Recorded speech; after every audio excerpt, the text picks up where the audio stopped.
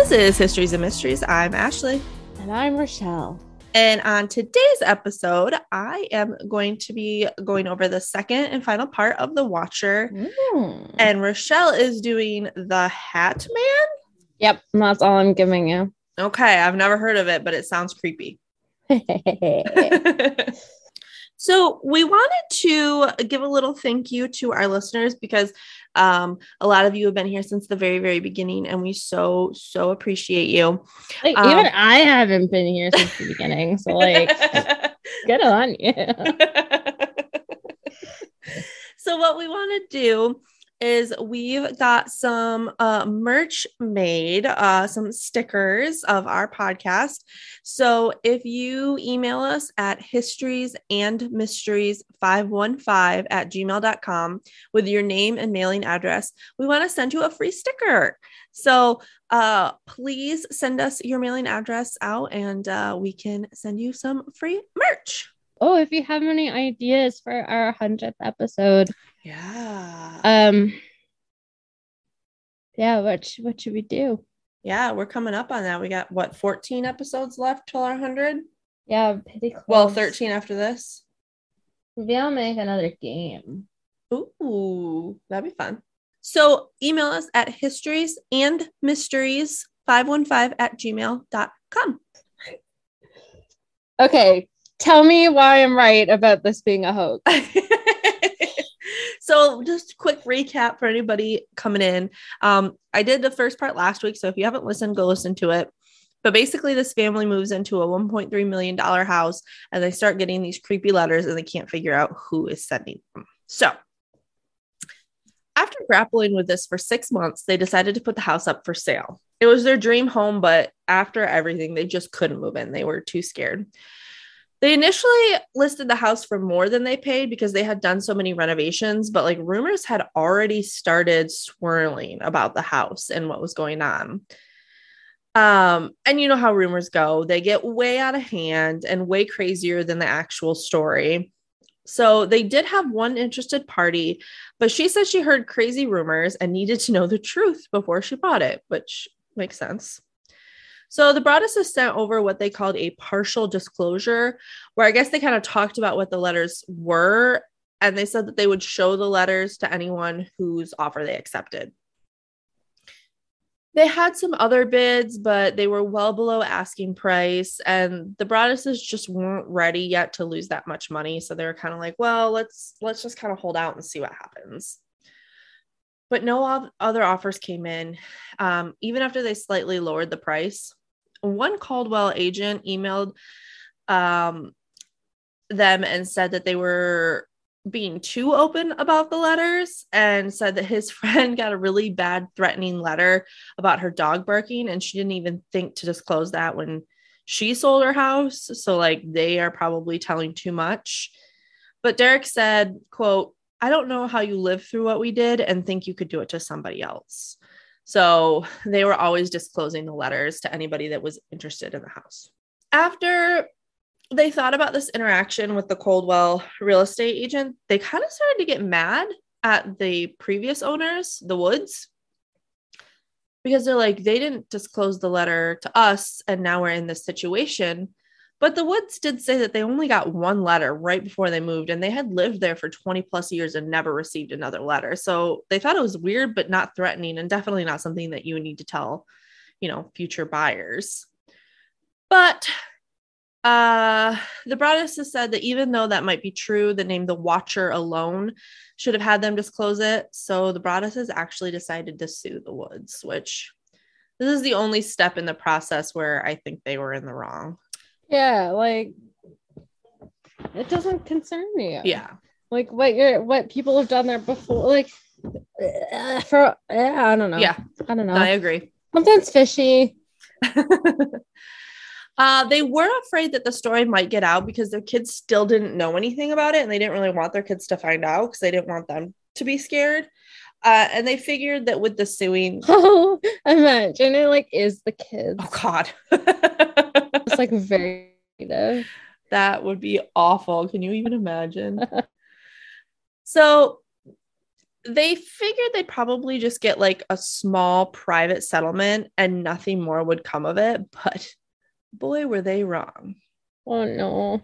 The first news station to pick up the story was the frickin' Today Show. Do you guys know what that is in Canada? The Today Show? It's like breakfast TV, Yeah. kind of. Yeah, it's a really big okay. morning TV news show. It's broadcast nationally. So after that, the story went viral. It was so creepy. Everybody wanted to know about it. Reporters started camping outside of the house. One reporter put out his own lawn chair to conduct his own watch. And the Broadduses were like, all right, this is too much. We need a break. So they decided to go stay at their friend's beach house and take like a mini vacation away from everything. Well, it wasn't a great vacation because while they were there, Maria's grandpa had a heart attack and the friend they stayed with had a grand mal seizure. Like they could not catch a break. Yeah. Isn't that awful?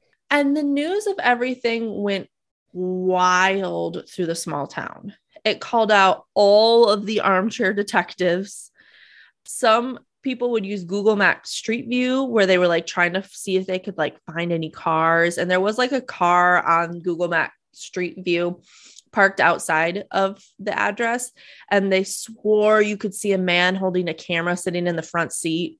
But other people were like, no, that's just pixelated glare. Like there's nothing there. Some thought it was maybe an angry mistress or quote, mall goths having fun. Rochelle, what is a mall goth? Well, coming from somebody that formerly worked at Hot Topic, I'm assuming it is those kind of children that roam around and loiter in Hot Topic for way too long. Yeah, sounds like it. I just laughed at that. They're not harmful. They may try and steal some pins or stickers, but I don't think that they're doing this. That's for sure. And some people were even really mean and were calling the Broadduses wimps for not moving in. So now that the whole neighborhood knew what was going on, people had their opinions on Michael Langford, that kind of odd neighbor. Some didn't think it was him. They said he was a diagnosed schizophrenic at a young age. And because of this, he just came off as odd or spooky to people, but he was really harmless. He would even go out of his way to get his neighbor's paper every morning for him. So people said he's harmless. He's just, people think he's weird because he has schizophrenia, which is rude. But they're like, no, he's fine. And even though the police had given up on the investigation, the private detective that the Broadduses hired had not. He actually found out that the police ran a DNA analysis on one of the envelopes and found out that the DNA belonged to a woman. Ooh, I like that because I still think this is a fucking hoax. So if it's like masterminded by a lady, I like that. Lady mastermind. Yeah. So they thought, okay, well, maybe it's a different member of the Langford family. And there was Abby, the sister, and she was a real estate agent. So she would have had that prior knowledge to the sale of the house. She also worked at Lord and Taylor. So Chambliss, the private investigator, got with a security guard there and had him swipe one of her water bottles to test the DNA. And it was not a match. A little bit after that, prosecutors told Derek and Maria that they couldn't say why and they couldn't say how, but they had ruled out the Langfords. But Derek was suspicious. They were just about to file civil charges against the Langfords and thought that maybe the prosecution didn't want the story blowing up again. After all, they hadn't solved it, so it probably looked bad for their small town. But the Broadduses would not be deterred. They were determined to find out who was doing this. They took a picture of the handwriting on an envelope and went door to door in the neighborhood, hoping someone would recognize the handwriting, like maybe they had sent, Christmas cards or something, but no one recognized anything.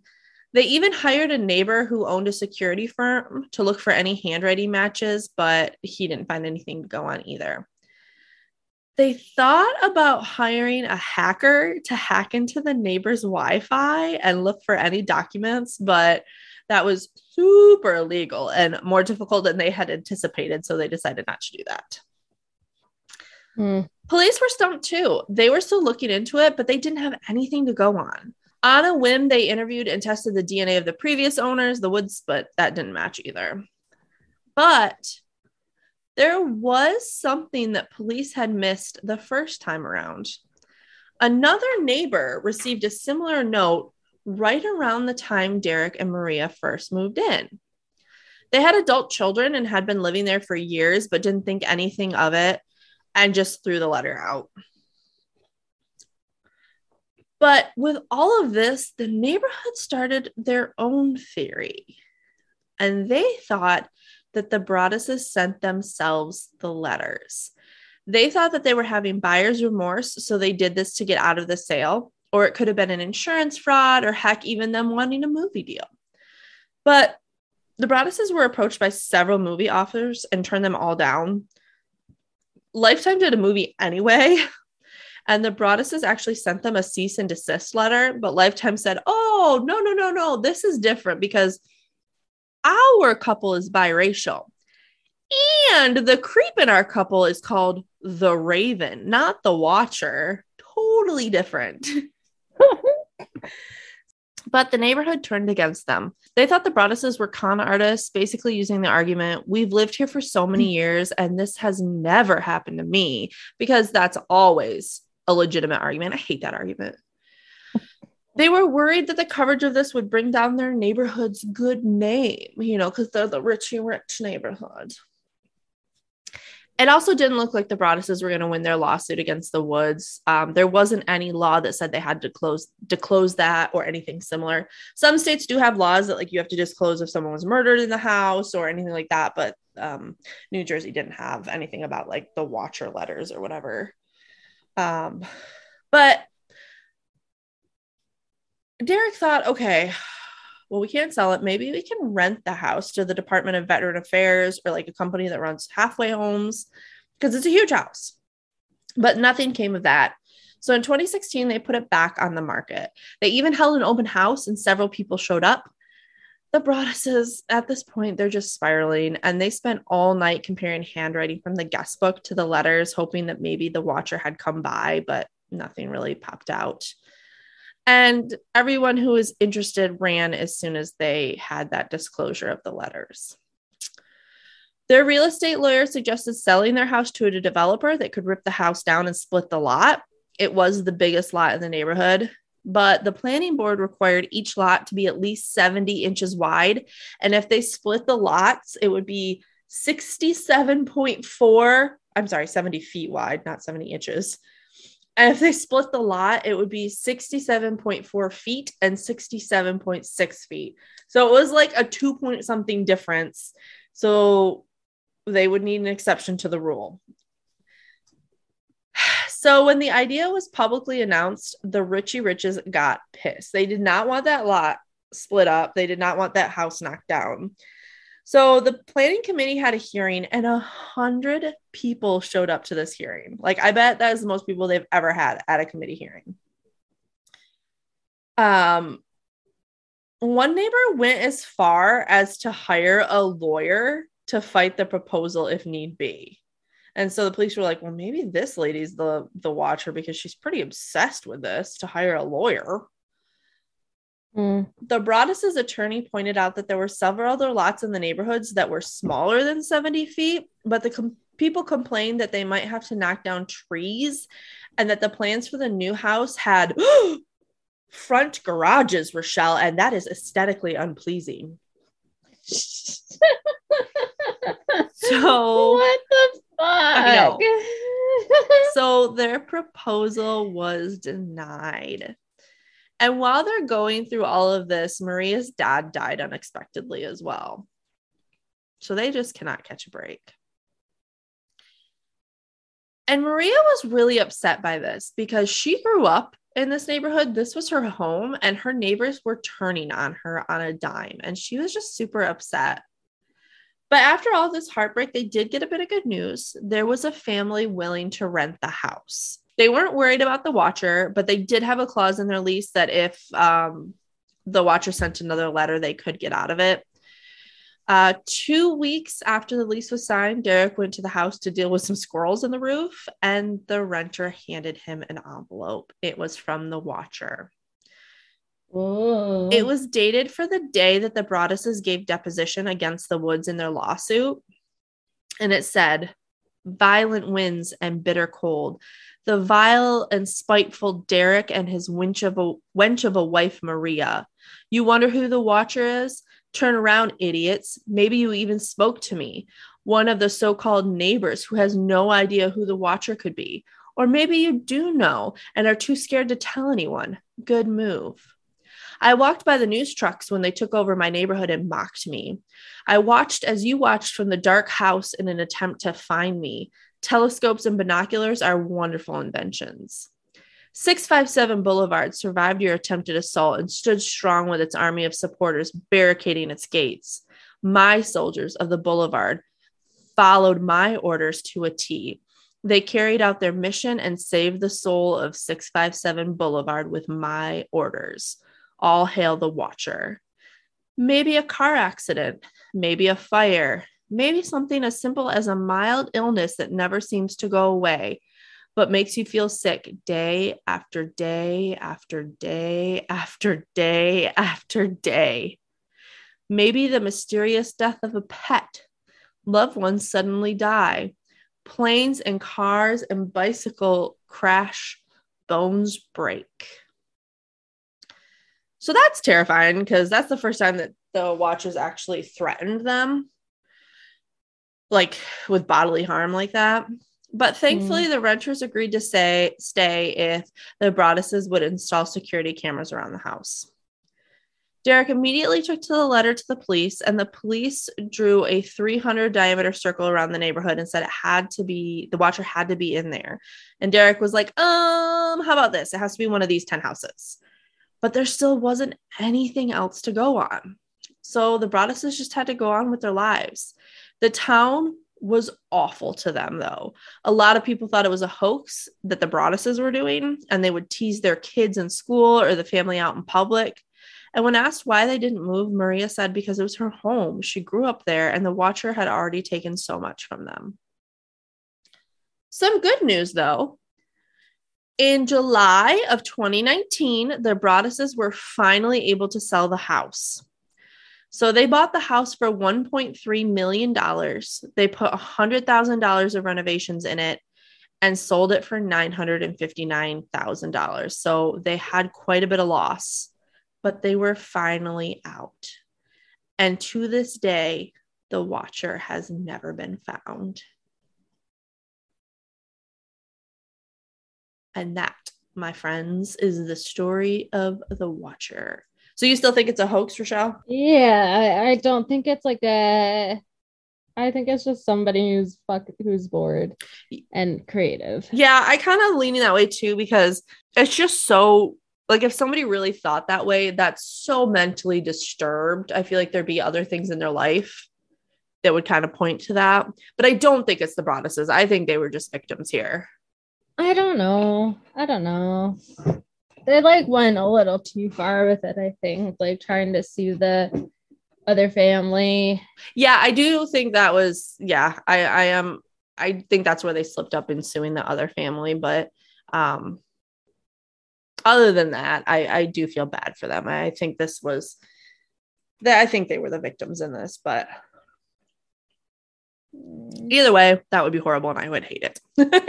Derek Broaddus, though, he looks guilty. You think? He looks so much different than I was expecting. He's just got that, I'm a white guy and I get away with everything. He is a white guy. I did find his Twitter, and he posts a lot of advocacy, true crime stuff, and a lot of Black Lives Matter and LGBTQIA positive things. So yeah, because he knows he looks like the kind of person who doesn't advocate for I don't know. Something's up somewhere. And I hate that, like, it's not solved. I know. It's the worst. Ah. That's the worst part. Like, this whole time, I've just been scrolling, like, hoping to find, like, some sort of theory.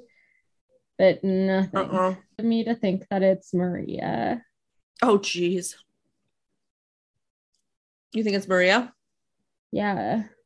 I think she's like, cause she like lived around there, like she knows the area, like she knows what's been going on. Maybe. I don't know. I still think maybe it's one of the Langfords. I don't think so. But who knows? Who knows? Maybe we'll find out one day. Maybe we never will. If you're the watcher, please just tell us. It's over now. They've moved out. We're not mad at you. It's okay. No one got hurt. It's fine. All right. Well, let's hear about a hat man. Okay. I was talking with my mom the other day, and she mentioned listening to the last episode we did. Where I read out some real life ghost stories. She said, I listened to your iPod last night. I thought that was weird. I'm sure any old iPods lying around my parents' house would be beyond resurrection. Anyways, she meant the podcast. And brought up one story in particular.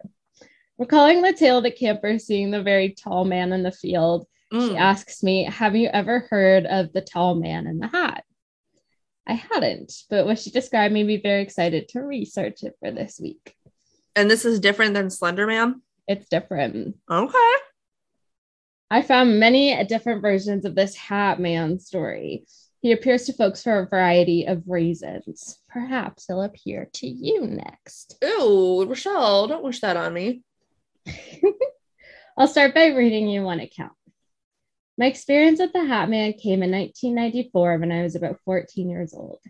I was living with my grandmother and great-grandmother at the time at my home in Nashville, Tennessee. Nashville's in Tennessee, right? It says TN. Yes. I had been staying up really late that night, and at about 2 a.m. in the morning, I found myself lying in bed and nodding off as I was watching TV. The lights were all off, and the only light that was in the room was coming from the TV set in front of me. From where I was lying in my bed, looking down towards my feet, I had a clear view all the way into and through my great-grandmother's room, which was just parallel to mine, as there was no door between my room and hers. I could also see into the hallway just on the far side of her room. Just inside the hallway was the doorway going into my grandmother's room. As I was lying there with the covers pulled up to my face, nodding off, my eyes would open and fall, over and over again. And then at some point, something I heard on TV made a noise and caused me to wake up and open my eyes a little wider. Only this time, I saw something out of the corner of my eye. I have always had a fear about intruders and what I would do if someone ever broke into our home. For a brief moment, I thought the movement I was seeing might be my grandmother getting up to go to the bathroom. But as I moved my eyes more into focus, looking down through my great-grandmother's room into the hallway, I very quickly realized that it wasn't my grandmother. What I saw gripped me immediately with fear and dread. I saw a tall, human-like figure, and the figure looked like that of a man. The man had no distinguishable features whatsoever. I could see no eyes, no nose or mouth, only blackness.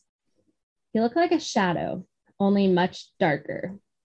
He had a very wide-brimmed hat and a long trench coat that flowed as he moved. I started to tremble. My heart began to race. At that moment, I came to the conviction that there was indeed an intruder in my house. As I watched him move, in the back of my mind, I began to play out scenarios as to what he and I was going to do. Was I going to yell? Was I going to get up and run after him and try to fight him? He leaned his head and body into my great-grandmother's room and looked in, turning his head towards her and then toward me. I had my eyes closed as much as I could so I could still see him and yet still look like I was sleeping. He stood there for what seemed like an eternity, just staring. He then moved very slowly and without sound back into the hallway just out of view. As I kept watching, I then saw his blacker than black figure move towards my grandmother's room. Just like before, he leaned his body and head in our doorway, looking at her, again, not making a sound. Ugh. He then leaned back and moved out of view into the hallway. At this point, I didn't know what else to do. I was convinced that we had some kind of burglar in the house. Yeah. So I summoned up as much courage as I could, jumped out of bed yelling, and charged into the hallway, ready for a fight. I turned the hallway, and he was gone. I'd like to think that if I ever had an intruder, I would fight, but I don't know, man. That's so scary. I know, right? Obviously, my yelling and screaming startled and woke up my grandmother and great-grandmother. I told them what had happened, and needless to say, we didn't go back to sleep for a long time. And when we did, we left the light on. After my experience that night and during the next day, I spent a lot of time talking with my family about what had happened. I was surprised to know that my experience with the man with the hat and cape was not the only one that had happened in that house.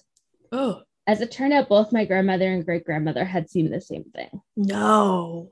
My grandmother relayed to me that a few nights prior, she had woken up in the middle of the night and she saw a dark figure walk past her doorway in the dim light of the hallway. Since it looked like it was wearing some kind of flowing robe, she thought it was her mother, my great-grandmother, getting up to go to the bathroom wearing her evening robe. Then, too, my great-grandmother told me that she, also on a separate occasion, had seen the same dark, shadowing being lurking in the house at night. I honestly didn't know what to make of it all, and over the years, as time passed, I had grown very antagonistic against the whole thing, brushing it off as mere happenstance, a figment of my imagination, or perhaps the result of my nodding off and being in that in-between place of being half asleep and half awake. That's probably what I would, try and reason it off to be. Mm-hmm. I thought about it every now and then, but relegating it to the back part of my mind, paying little attention to it. I would continue to feel this way about the experience until about the year 2001. That's when everything changed. I was driving a long distance one night, hitting the scan button to see if I could find something to listen to on the radio to help pass the time. The station landed on 1510 WLAC on a show called Coast to Coast AM with George Noory. It was probably 2 a.m. or 3 a.m. when the show came on. They were doing a show on what was called shadow beings. Ooh, I hate that. It was the first time I had ever heard of something like that. As I listened to the show, nothing could prepare me for what I heard next. George Noory and the guests went on to describe people's experiences with one particular shadow being, a dark man-like figure with a large wide brim hat and a cape. Immediately, I felt chills run down my spine. I knew at that moment that what had happened to me as a teenager was not a figment of my imagination. Ugh. And was definitely not the result of me nodding off. I had seen what these people were describing exactly. So the Hat Man is one of those things that seems really hard to believe it could exist until you yourself have experienced it. Unlike ghost hunting detection gear that is able to obtain viable evidence of the ghost world, there isn't really anything like that set up for the existence of Hat Man. Is it a myth? Is it an interdimensional being? Is it nothing more than an episode of sleep paralysis? It's easy to dismiss this as a spooky dream, but the nightmarish figure keeps popping up in reports all around the world. The experience of Hat Man crosses borders and time periods. There's a blog that is dedicated to people writing about their experiences with it called the Hat Man Project, which was started by Tim Brown, the man from that first story I read. The question looming is that if it's sleep paralysis, how and why do so many experience the same thing? Who or what is the Hat Man? For about as long as written records have existed, people have described a frightening nighttime vision that paralyzes them with fear and seems to suck the breath right out of their chests, often by pressing down on them. The entity has stalked humans throughout history and never adheres to a particular society or era.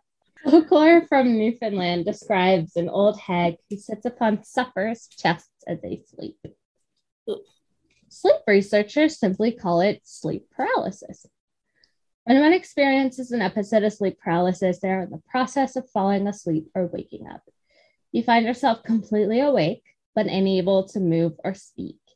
And it's often reported the afflicted person sees a shadowy or indistinct shape approaching them. Didn't you say you had sleep paralysis at one point, Rochelle? Yep. I have been unlucky enough to experience several episodes of sleep paralysis throughout my life, and I can single-handedly tell you just how terrifying it can be. I bet. Sleep paralysis is actually quite common.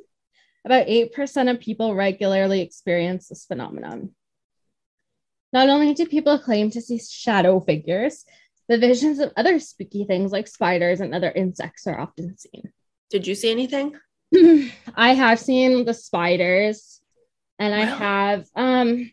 I have this like waking up feeling like I'm in the middle of the ocean, and all I can see are waves, and like calling for like my mom or someone to come and help me.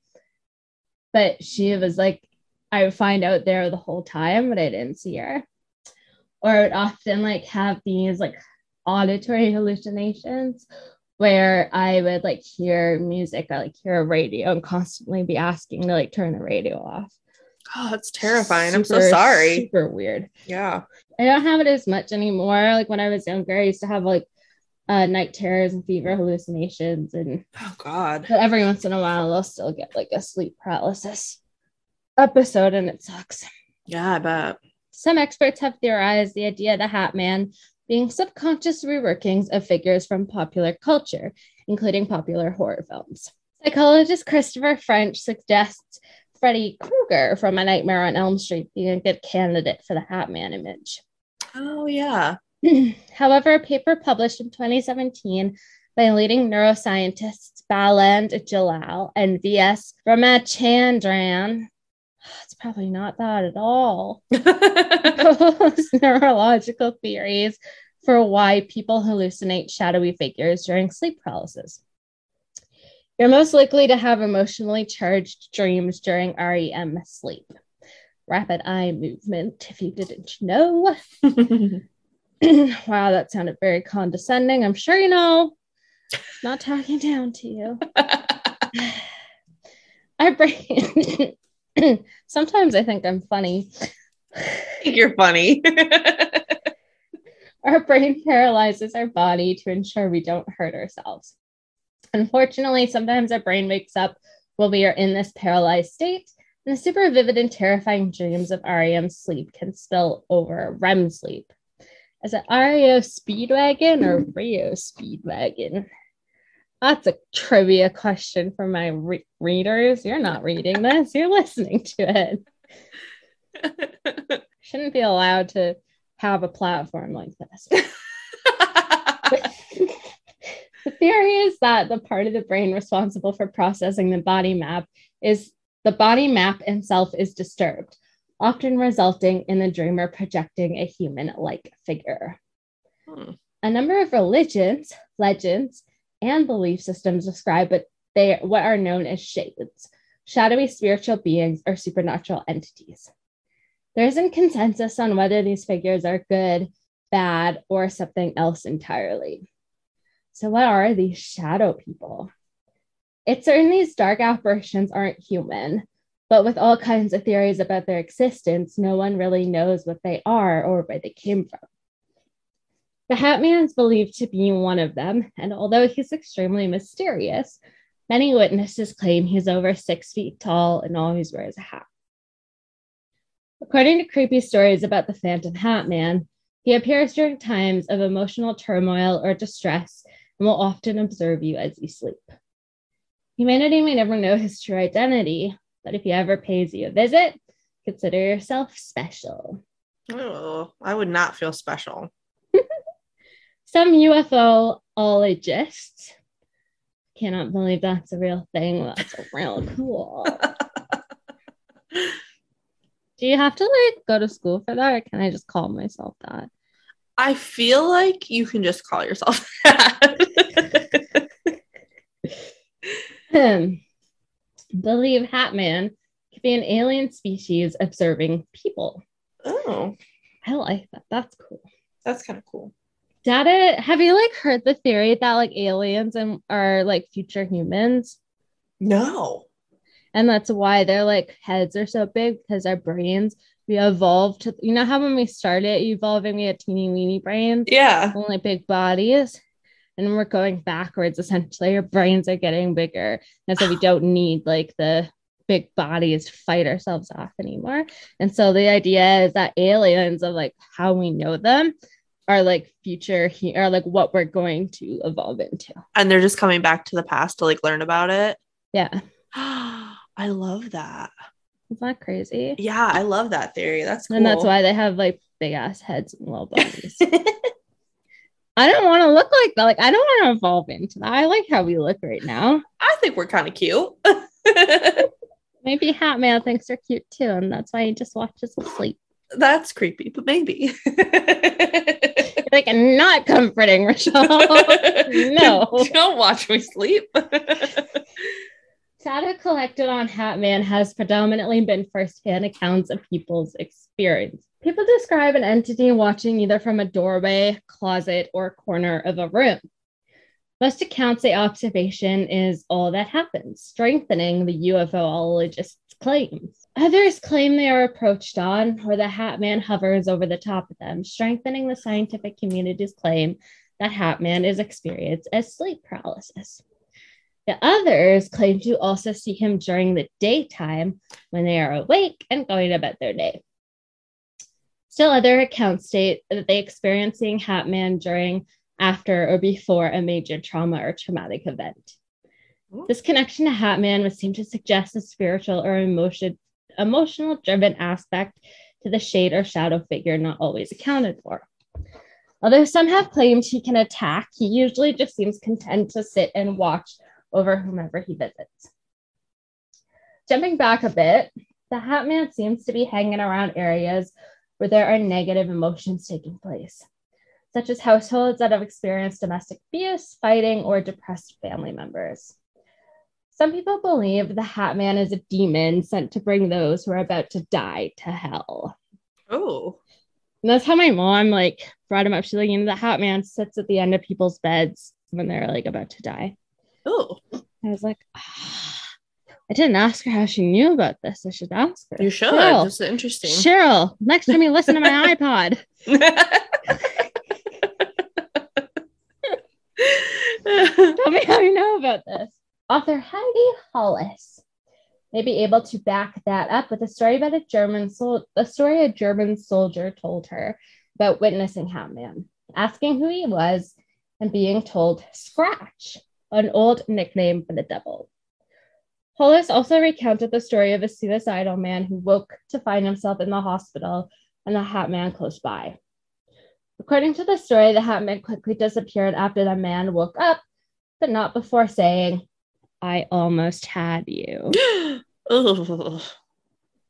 Physical accounts of Hat Man are that he appears with male-defined characteristics.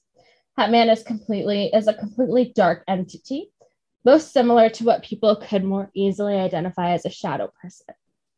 Hat Man wears a fedora or some type of long-brimmed hat. Hat Man appears to be wearing some type of coat, often described as a trench coat. Some accounts say he has glowing red eyes. However, most people say, much like his clothing, his face is obscured. They can make out a general outline of where he's located. There have also been reports that Hat Man carries a gold watch attached by his chain to his belt and will occasionally look at it. People can usually feel when they're being watched, and a gaze from the Hat Man is no exception. Many have noted a very dark energy emanated from him and said they immediately knew he was extremely evil and very likely wanted to kill them. Ugh. Some get the feeling that Hat Man is enjoying their fear and actually feeding off of it. It's possible, however, that since people who witness Hat Man are usually already in a fearful, angry, or other emotionally charged state, thanks to whatever negative thing is going on in their life, they associate Hat Man with their negative feelings. Mm-hmm. Because he appears in so many different situations and occasionally to several people in the same family, there isn't really a clear explanation if he's truly evil and why he appears to so many people. Although the Hat Man can seemingly appear at any time of day in any location, many encounters people recount have taken place in bedrooms with a large amount of sightings occurring in basements. Oh, Mm-hmm. I already hate basements. Then you got to put that into it. Does your house have a basement? Yes, and I hate it.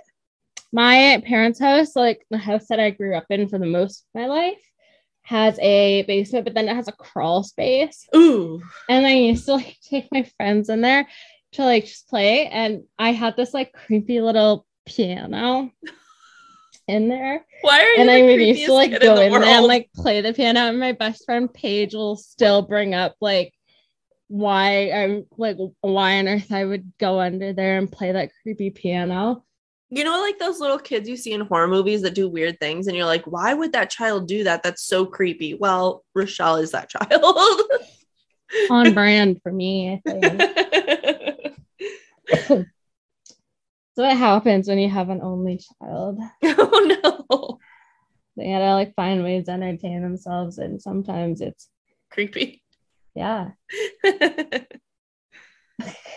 Why this is the case isn't entirely clear, but since many basements are dark and scary to begin with, it makes sense. Considering many encounters with the Hat Man take place when the person visited is about to go to sleep or has just woken up or is already asleep, the Hat Man appearing in a bedroom makes sense too. Lots of witnesses have met the Hat Man when they were children and kept the stories to themselves for many years, either because they didn't want to be thought of as crazy or they didn't rationally believe the story themselves. Yeah. Shelley Adler, a medical anthropologist at the University of California, San Francisco. The University of California is in San Francisco, which is in California, right? Yes. Strange. We don't have like the University of Ontario or like most of our states have like there's University of Michigan or Michigan State University. There's West Virginia University. We have like cities like University of Toronto. Gotcha. Yeah, most of ours aren't cities, our states. Not like I don't think. Interesting. Shelley Adler, a medical anthropologist at the University of California, became interested in cultural origins of nightmares. In 4 years spanning the late 1970s and early 1980s, 18 seemingly healthy Hmong men living in the US perished suddenly in their sleep. Almost 100 more deaths followed in the next decade before tapering off. Oh. Doctors ascribed their deaths to a condition with the alarming name of sudden unexpected / unexplained nocturnal death syndrome, or SUNS for short. In the years since, researchers have theorized that many SUNS deaths are caused by Brugada syndrome, a genetic condition more common in people of Southeast Asian descent that carries irregular heartbeats and increases the risk of sudden death. Oh. But in the Philippines, Thailand, and Laos, and other places where such deaths were slightly more common, SUNS had a different name that often translated as some variation of nightmare or nightmare death syndrome. Oh, that's terrifying. The name suggested that it was the dream itself that killed people. In an effort to understand Hmong interpretations of these deaths, Adler interviewed Hmong refugees living in Stockton, California. When asked about common nightmares, men and women described a figure called Da Cho. Luckily, they told me how to pronounce that one because it nice. Does not look like that. It looks like Dab Tasog. Da Cho, an evil spirit that visited sleepers at night, pressed upon their chests and attempted to smother them as they slept. Ooh. Almost all of the interviewees were familiar with Da Cho. 58% reported having been visited by the nightmare themselves. When faced with the unknown, humans tend to reach for the closest culturally available explanation. If you can't account for time and have long been interested in contact with aliens, then an alien abduction might seem like a possible answer. If you wake up afraid and breathless at night and you live in a society where more than half of the people you know have reported having an evil spirit sit upon their chests as they sleep, an evil spirit is a logical explanation for your own experience. Yeah. The more people report such experiences, the easier they are to accept. The primary disseminator of these experiences is the internet. People who have nightmares outside of a cultural framework of understanding draw upon a contemporary narrative interpreting their experiences, such as one derived from medicine or psychiatry, for example, heart disease or mental illness, religion, demons, or the paranormal, including alien abductions. So now I have some more stories involving the Hat Man. Okay. My, in brackets, now ex-boyfriend, always talked about these shadow people.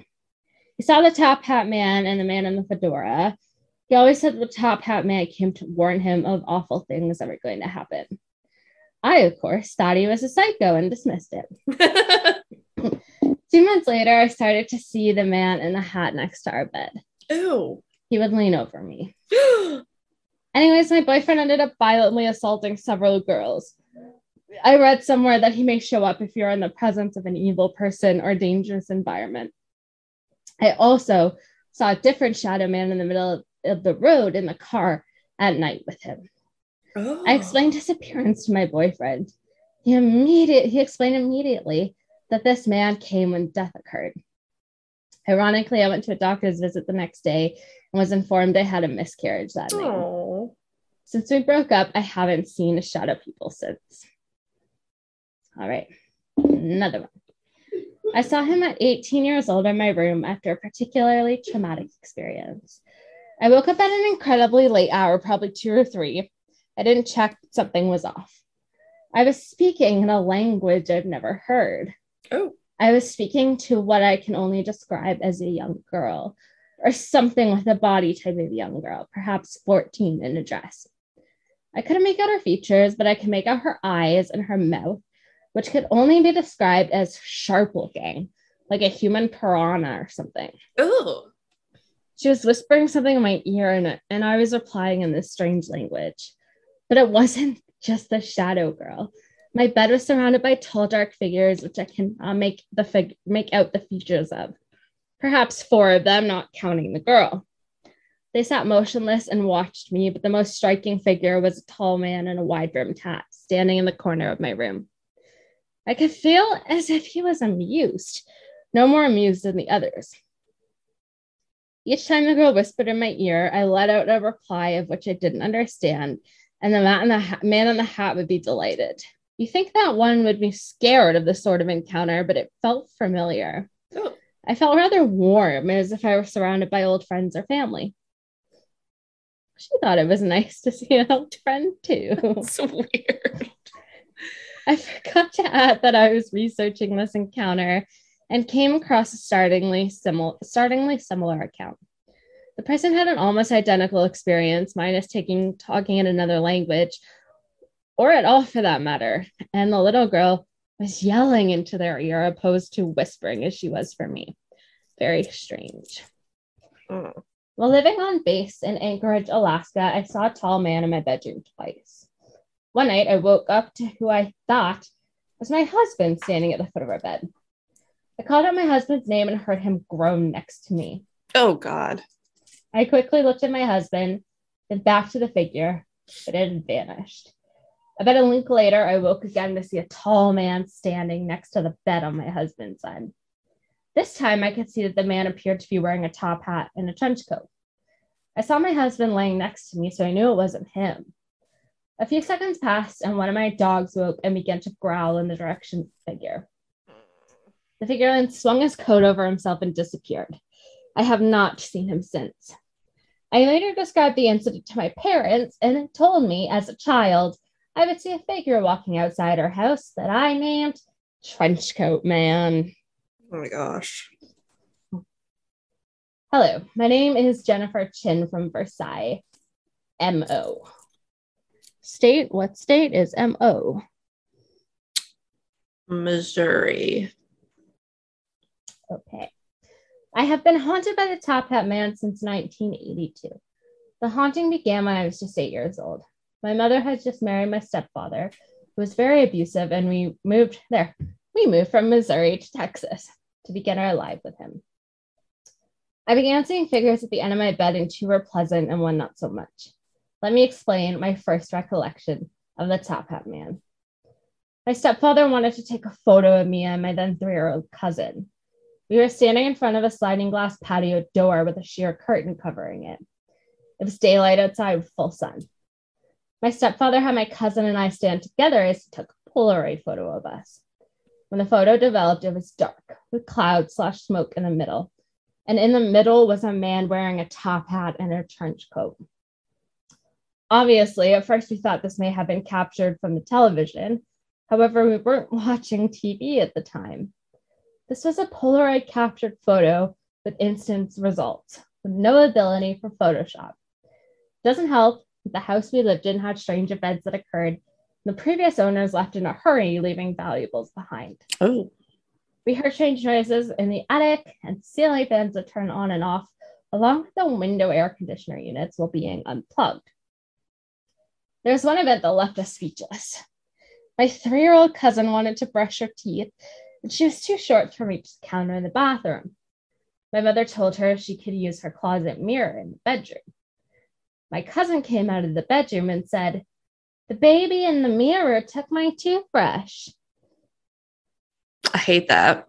I hate that so much. We searched the house for the toothbrush, couldn't find it.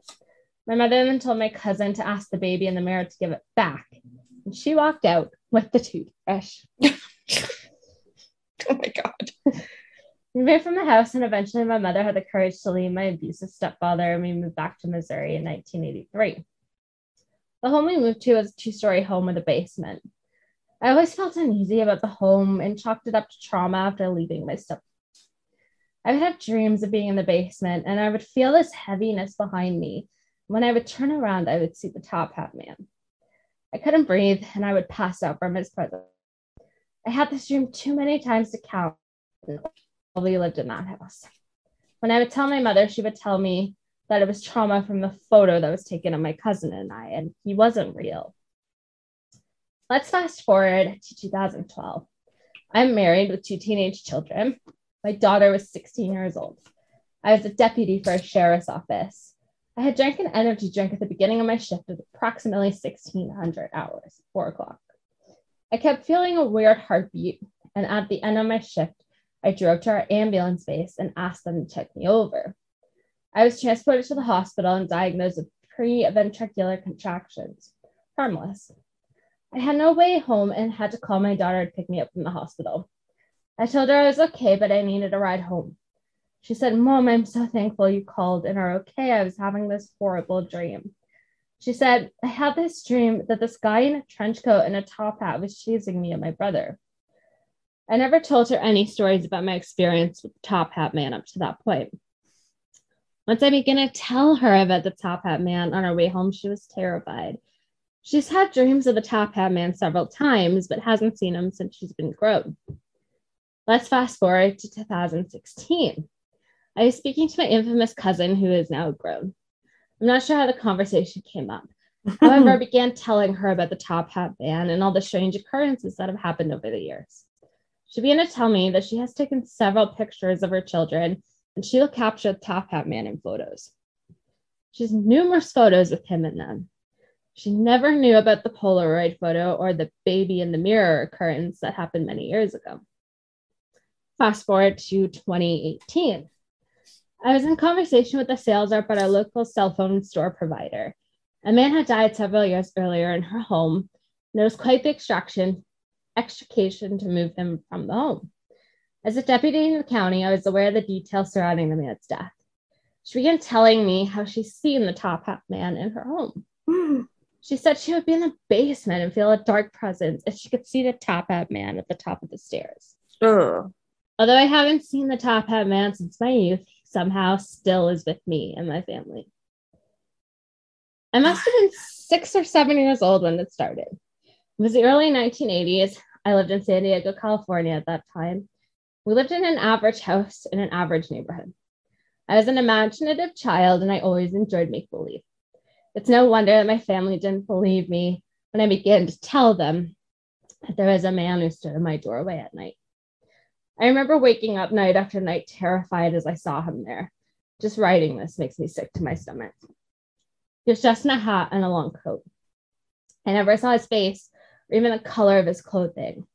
I could see his shape from my nightlight in the darkness. He never passed the threshold on my bedroom door, but he stood there for what felt like forever. I would just sit in my bed and stare at him, my body racked with fear. So scared I could not scream or cry. Terrified that if I moved or turned my eyes away, he would come and get me. Once he left, I would run to my sister's room and crawl in bed with her. This became a nightly occurrence and went on for years. 38 years later, I happened to be watching a documentary about nightmares and saw that other people have seen the same man. Oh my gosh. I cannot believe it. I still can't. Can you imagine that? Like just sitting there watching that and being like, oh my God. I know, right? Why me and no one else in my home? I still shudder when I think of this. For all of the others who have shared in this horror, you are not alone. And that is the story of the Hat Man. I hated it and loved it. So I used a couple resources. sinistercoffeeandcreamery.com. I love that. theweek.co.uk, ranker.com, qz.com, and of course the .com, which is still regularly uploaded with news stories from people who have seen the Hat Man. Oh, that's so creepy. It kind of reminds me of the like the death omen of like the black dog. Yeah. At the end of the bed before somebody dies. Yeah, I was kind of thinking of like those cats that can like sniff out who's gonna die next at nursing homes, you know? Yeah. Except I'd rather have a cat like sit with them until they go. Yeah, so my mom was saying that she's like, yeah, I think that's like the tall Hat Man, and like a lot of times will be seen in like hospitals and somebody who's like about to die. So kind of like a Reaper. Yeah. Yeah. Ugh. It's crazy. Very interesting. So thanks, Mom. Mommy. Yeah, thank you for that. That was awesome. Mama. That was awesome. For that one. Now let's find some jokey joke. 2 men broke into a drugstore and stole all of the Viagra. The police put out an alert to be on the lookout for 2 hardened criminals. Oh my God. How do you make a pool table laugh? How? Tickle its balls. Oh. Why does Snoop Dogg carry an umbrella? Drizzles for drizzles. Oh, drizzle. Yeah. What do you call a pony with a sore throat? A little horse. Yeah, a little horse. Did you hear about the constipated accountant? He couldn't budget, so he had to work it out with a paper and a pencil. Oh no. Why does a mermaid wear seashells? Why? Because she outgrew her bee shells. What do you call someone who refuses to fart in public? What? A private tutor. Okay, now let's find one that's like safe for work. Although we never said this was family friendly, did we? What did one wall say to the other? Mimi at the corner? Yeah. Well, I think we've tortured our audience with enough horrible jokes. Hold on, I found some more. Okay. Why can't you hear a psychiatrist using the bathroom? Why? Because the P is silent. Okay. That's enough, That's enough torture. Yep. Well, if you want more of us lovely ladies, you can find us on historiesandmysteries.ca. We're also on Instagram and Facebook, Histories and Mysteries Podcast. And please feel free to rate and review us if you like us. If you don't like us, then don't rate and review us. Mm-hmm. And if you've seen the Hat Man, yes. If you are the Hat Man, if you are the Watcher, maybe the Watcher is the Hat Man. Maybe. Either way, call us, please. Well, we look forward to bringing you 2 news stories next week. Bye.